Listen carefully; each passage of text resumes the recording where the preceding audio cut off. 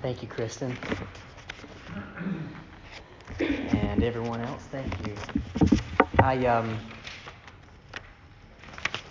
Friends, we're continuing tonight in Ezra and Nehemiah. Of course, we'll be in Nehemiah. If you'd like to grab a paper, there are some on the back pew and then right up here, so don't be afraid to do that if you'd like. And it may seem odd right here so close to Christmas to continue through Ezra and Nehemiah, but as we know, every passage in the Bible is a Christmas story in one sense, because everything in the Bible is either looking toward the coming of Jesus as our solution, or is reflecting back on the coming and the work of Jesus as our solution, how he solved our deepest problems. And so tonight we are going to be in Nehemiah chapter 10, chapters 10 through 13, as we talk about how Reformation is never finished. Reformation is always going on in our hearts because we are not yet fully with Jesus. We're not yet fully like Jesus. And so we need to be made more and more like him. Semper reformanda, always reforming, always returning to Jesus is what we need to do. So, in the first little paragraph up top, there's just a little bit of a summary of what we're going to learn tonight, and it is this, that in this scene, in these chapters, between chapters 10 and 13, there's a meeting of the people of Israel, and they renew their covenant before God. In other words, the covenant that they had left. They had gotten far away from who God wanted them to be, and that's why God sent them into exile.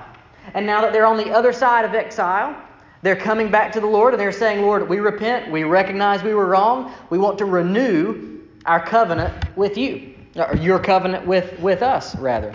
The people promised to again follow the Lord like they once did.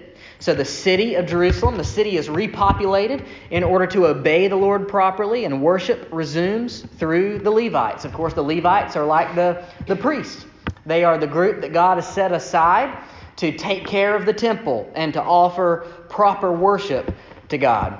Joy returns to Jerusalem, and again the Word of God corrects the people as chapter 13 opens. However, there's some evidence that begins to surface that no matter how hard we try, the work of sanctification, of being more and more like God, of being more and more like Jesus, that work is never done.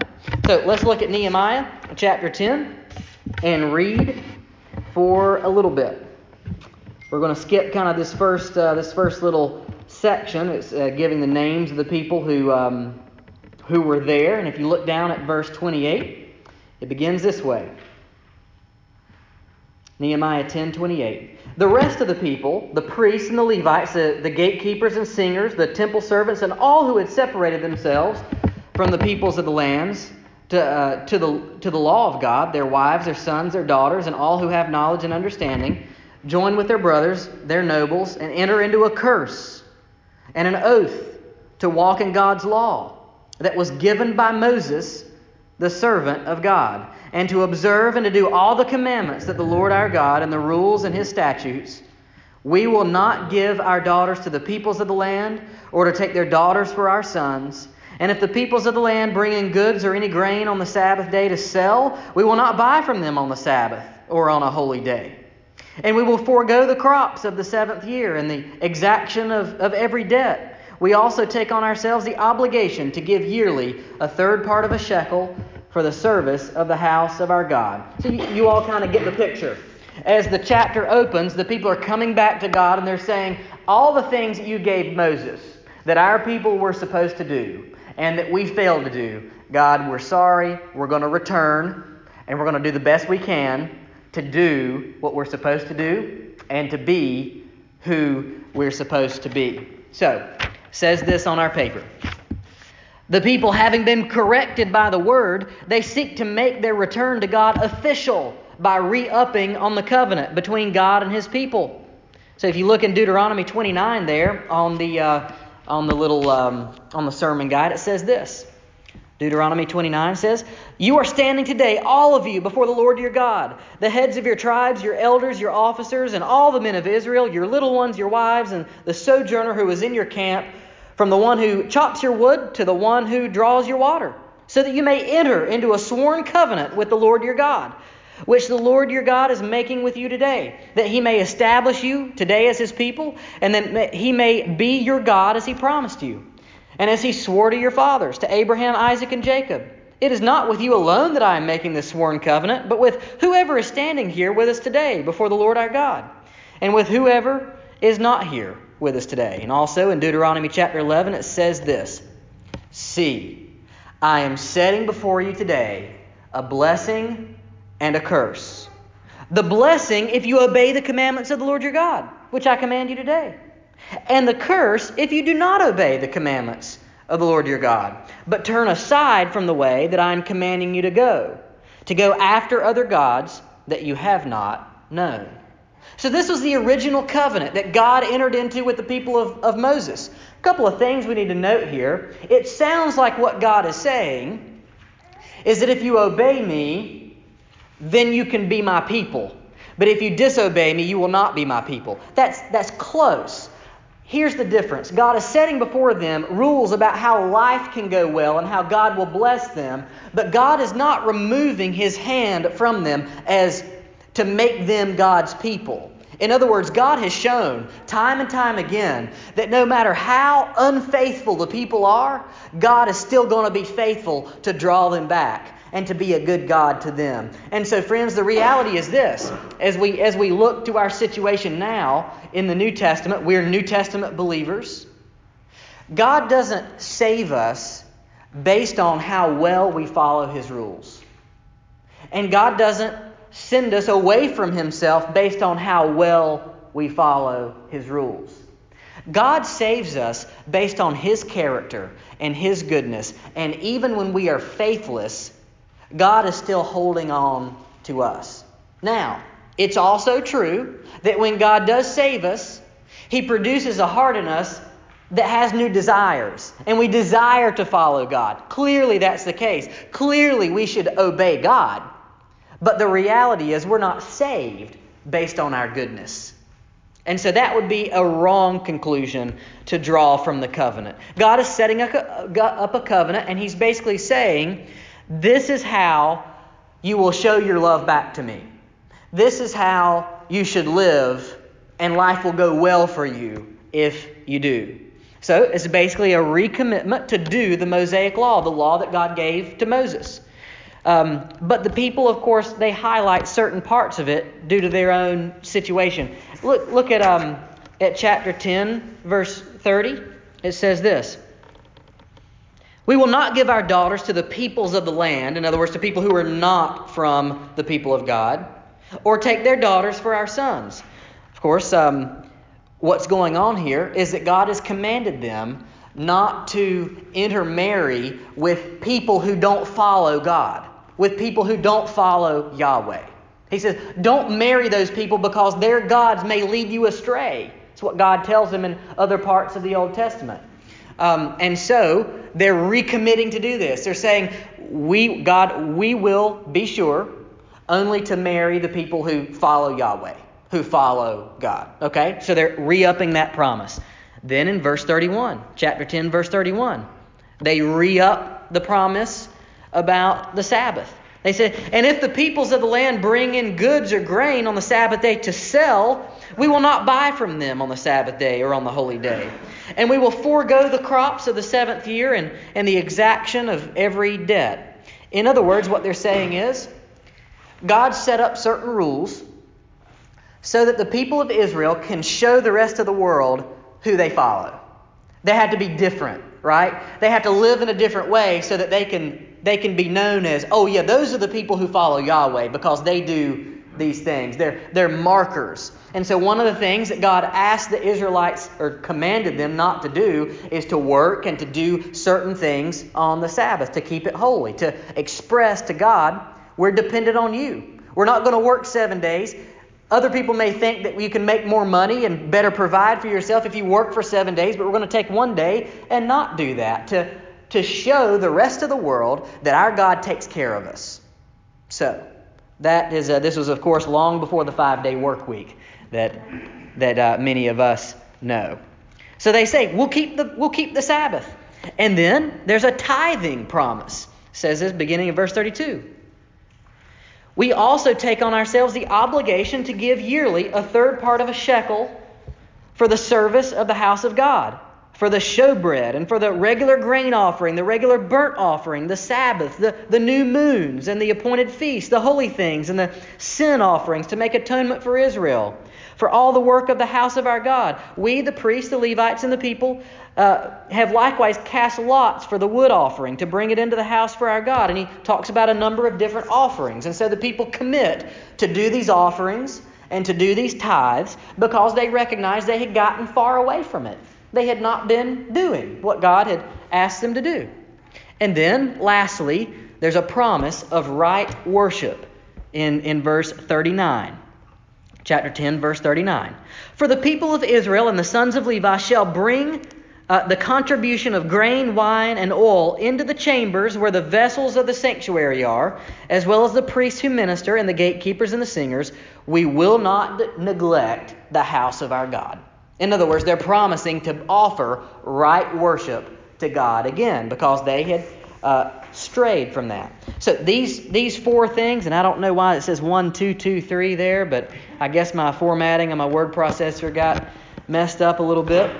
But these four things are intended to be examples of what they are committed to do. These will be important in a couple of chapters. We're going to come back to those, and you'll see why that will be important. In Nehemiah chapter 11, though, there has to be some repopulation that happens. In other words, the city, the walls are up, the gates are up, but not all as well. Look at chapter 11. Nehemiah 11, first couple of verses. Now the leaders of all the people lived in Jerusalem, and the rest of the people cast lots to bring 1 out of 10 to live in Jerusalem, the holy city, while 9 out of the 10 remained in the other towns. And the people blessed all the men who willingly offered to live in Jerusalem. And then, of course, it goes through a bunch of names that I can't pronounce of all the people who chose to come back to the city. That's basically what Nehemiah chapter 11 talks about. So basically, why did people have to be in the city? They had to be in the city to be a witness for the other nations, to show that their God is who He says He is, and to offer right worship. Also, just for some practical safety reasons, people have to be inside the city to make sure that everything goes well. There are certain of the sons of Judah and Benjamin. It says this in verse 4. And in Jerusalem lived certain of the certain ones of the sons of Judah and the sons of Benjamin, of the sons of Judah, and it lists them. Here's why this is important. Again, it's a remnant. It's a leftover piece. You know that Judah and Benjamin are just 2 of the tribes of the original 12? You know, the northern kingdom and the southern kingdom split because of their disobedience. And the northern kingdom, they both were evil. They both raised up evil kings. But the northern kingdom was like way off the rails. They had a lot more evil kings than the southern kingdom. The southern kingdom is Judah and Benjamin. Okay? And it's interesting here that the city is being repopulated out of those 2 tribes. The 2 tribes that were less evil. And so it's just a picture of how God was always, no matter how evil the kings got, no matter how evil the people got and how wayward they went, there's always a remnant. There's always a leftover piece that God is preserving. There's always a true people of God that He will make sure demonstrates who God is. And then we go to Nehemiah chapter 12. Worship and joy are restored. Let's see. Let's read a couple of verses. Beginning in verse 1. These are the priests and the Levites who came up with Zerubbabel, the son of Shealtiel, and Jeshua. Let's see.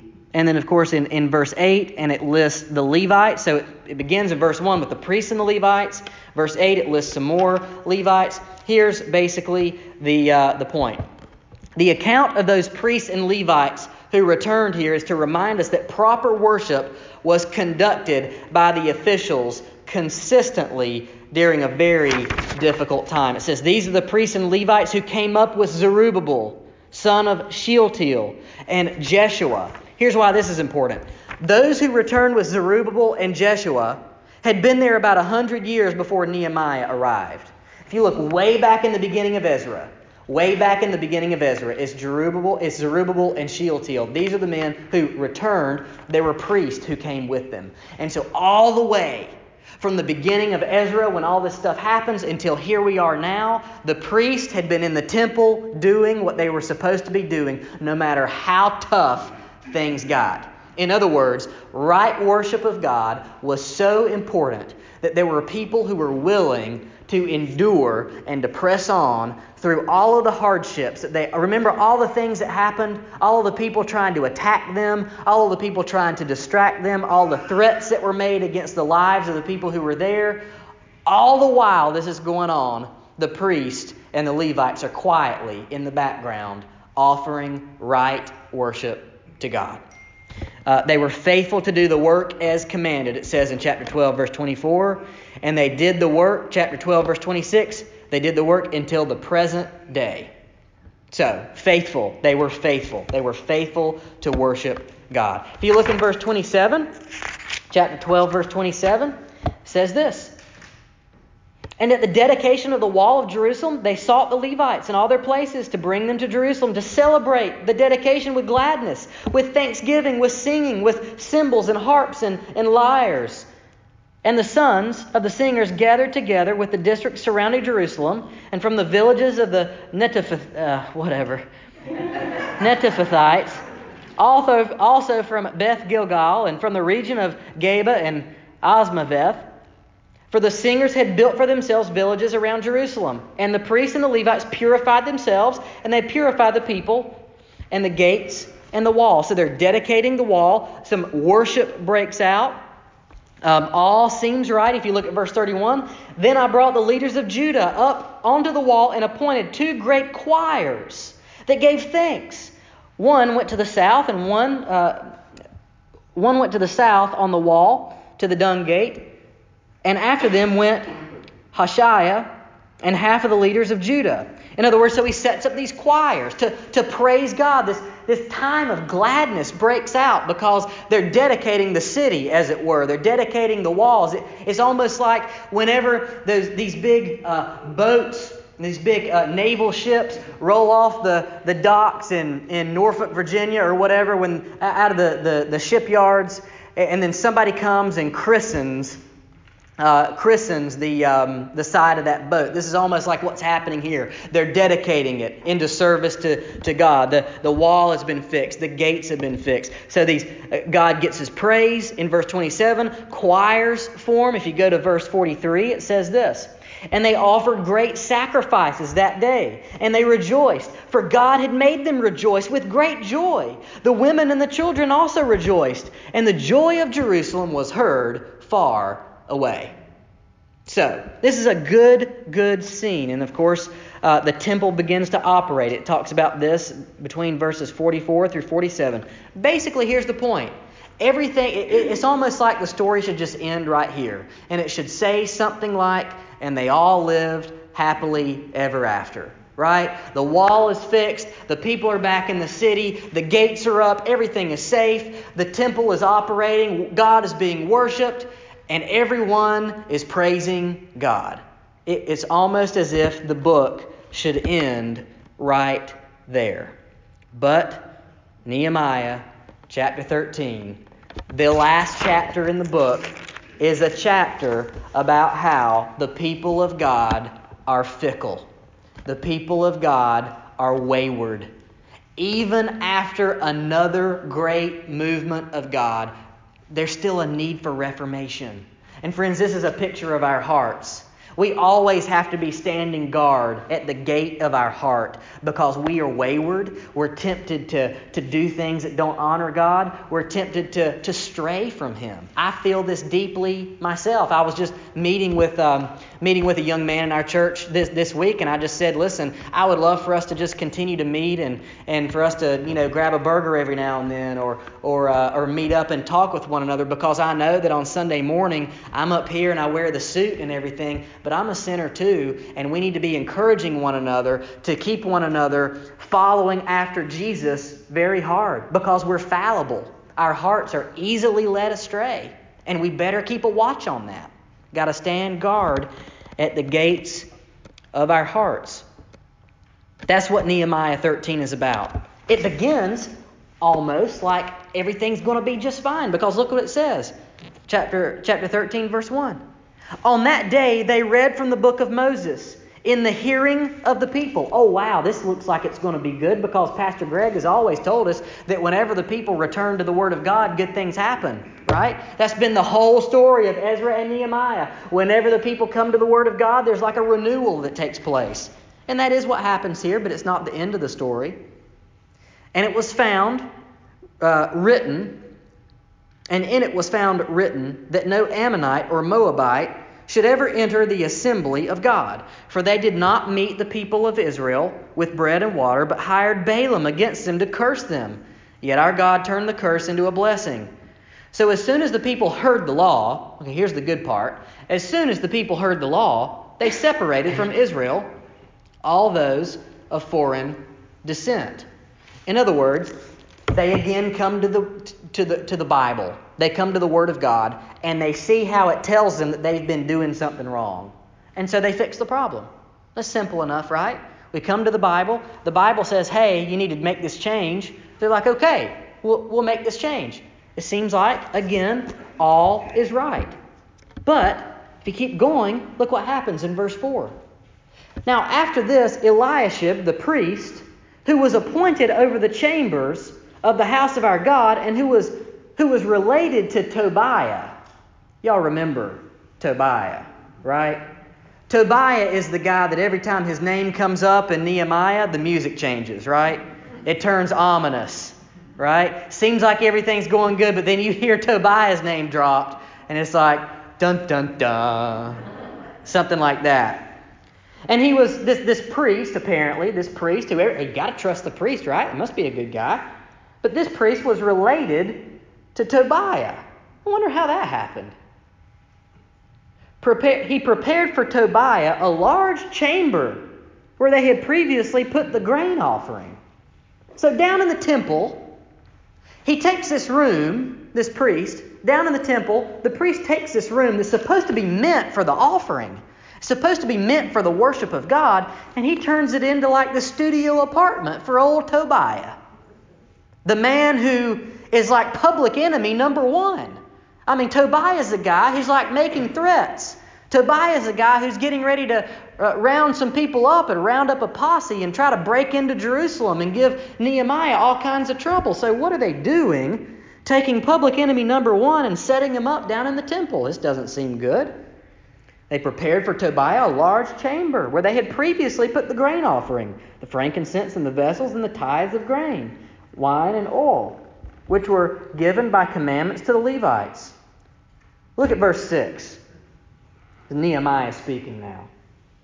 While this was taking place, I was not in Jerusalem. For in the 32nd year of Artaxerxes, king of Babylon, I went to the king. And after some time, I asked leave of the king and came to Jerusalem. And then I discovered the evil that Eliashib had done for Tobiah, preparing for him a chamber in the courts of the house of God. And I was very angry. And I threw all the household furniture of Tobiah out. He evicts him on the spot. He throws all of the furniture out of the chamber. Then I gave orders, and they cleansed the chambers, and I brought back there the vessels of the house of God with the grain offering and the frankincense. In other words, what's happening is a little bit of rebellion has crept in. While Nehemiah was away. There's a principle here. There's a leadership principle, I guess we could say. Lack of leadership leads to waywardness of the people. That's what Nehemiah seems to be saying. He's like, remember another time in the history of the Bible when this happens? When the people start to melt their rings and melt all their gold and create a golden calf while Moses was where? Away, up on the mountain. In other words, this shows that we need not necessarily to be led by a pastor, although I think the Bible does prescribe that in the New Testament. It says there need to be deacons and elders in the churches. But the reality is the moment that the people lose sight of the leadership of God, the moment that God no longer leads us, is the moment that we're led into thinking that stuff like setting up Tobiah down in the basement of the church sounds like a pretty good idea. Maybe he'll help us make the rent or something like that. Certain things start to make sense that ought not to make sense when we lose leadership, when we lose a vision of the leadership of God. When God stops to lead us, we start to do foolish things. But in a clear message, there's some more we need to get to. The author of Nehemiah shows us exactly how the people rebelled. Look at verses 10 and 11. Chapter 13, verses 10 and 11. Nehemiah, of course, again talking. He says this. I also found out that the portions of the Levites had not been given to them, so that the Levites and the singers who did the work had fled each to his field. In other words, here's a broken promise of worship. Remember on the front of the page there was a promise that they would worship God, tithe, keep the Sabbath, and marry the appropriate people? Well, now all of these things are being undone. So I also found out that the portions of the Levites had not been given to them, so the Levites had to leave the city and go out into the field so that they could take care of themselves. Right worship is not being done. Look at verse 12. Then all Judah brought the tithe of the grain, wine, and oil into the storehouses. In other words, go back to verse 11. So I confronted the officials and said, why is the house of God forsaken? And I gathered them together and set them in their stations. Then all Judah brought in the tithe of the grain, the wine, and the oil into the storehouses. So they had even broken the promise of the tithe. Nehemiah, as a leader, had to set that straight. Then look at verse 23. Chapter 13, verse 23. In those days also I saw the Jews who had married women of Ashdod, Ammon, and Moab.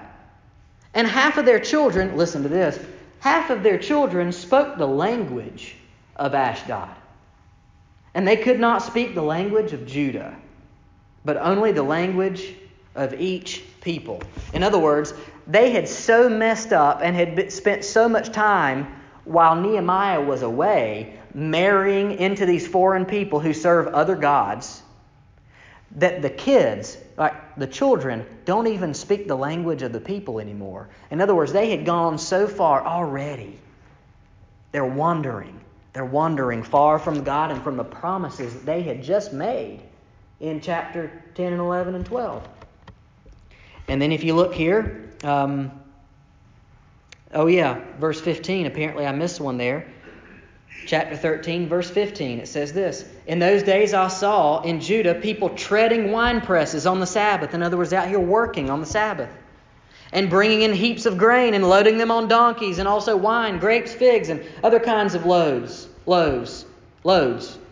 which they brought into Jerusalem on the Sabbath day. And I warned them on the day when they sold food. Tyrians also, who lived in the city, brought in fish and all kinds of goods and sold them on the Sabbath to the people of Judah in Jerusalem itself. Then I confronted the nobles of Judah and said to them, what is this evil thing that you are doing, profaning the Sabbath? Did not your fathers act this way? And did not our God bring all this disaster on us and on this city? Now you are bringing more wrath on Israel by profaning the Sabbath. In other words, the leader had to set things straight. You would imagine, wouldn't you? You would imagine that as they're disobeying God, they would remember all the blood. They would look up and see the wall and remember all the blood and sweat and tears that went into laying those bricks. Every brick they had to lay was a brick that God allowed to be torn down when they disobeyed the last time.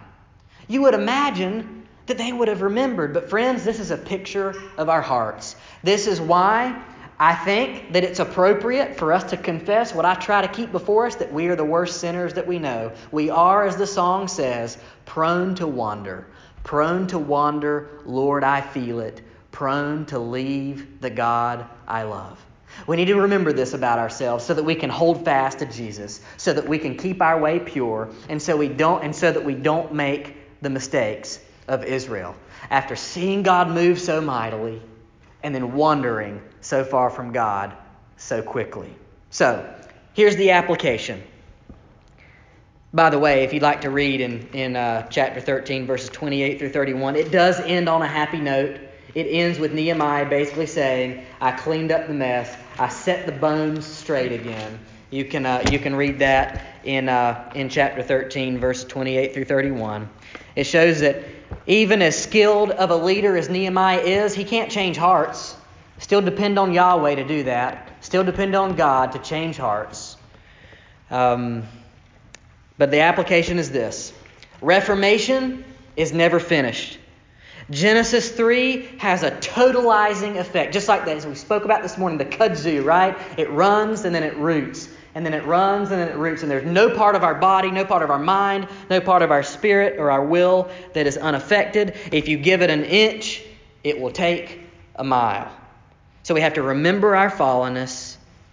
We shouldn't be surprised when we find something in ourselves that needs fixing. We need to be quick to repent, quick to forgive. Why? Because God's glory is the most important thing. And here's one last word. If God would punish even His chosen people, Israel, with exile, He's not going to spare us either, because He will purify His people and He will get His glory. So we have to be always reforming, always returning, always waking up every morning confessing to God, God, my heart is a wayward heart. And if you don't take me by the hand today, I'm probably going to wander like some dumb old sheep. So God, hold me fast. I think that's enough for us to pray tonight. Will we be able to have a time of response? Okay. I'm going to pray. Miss Dawn is going to come forward. And I would just ask you in the moments that she plays, just to reflect on the Word of God. If there's a way that I could minister to you tonight, if you'd like for me to pray with you, or if you have a concern that, or just a question, anything about anything I've said, I would love to be able to meet you there. And but right now, we're going to respond to the Lord and just reflect on the Word of God. Let's do that.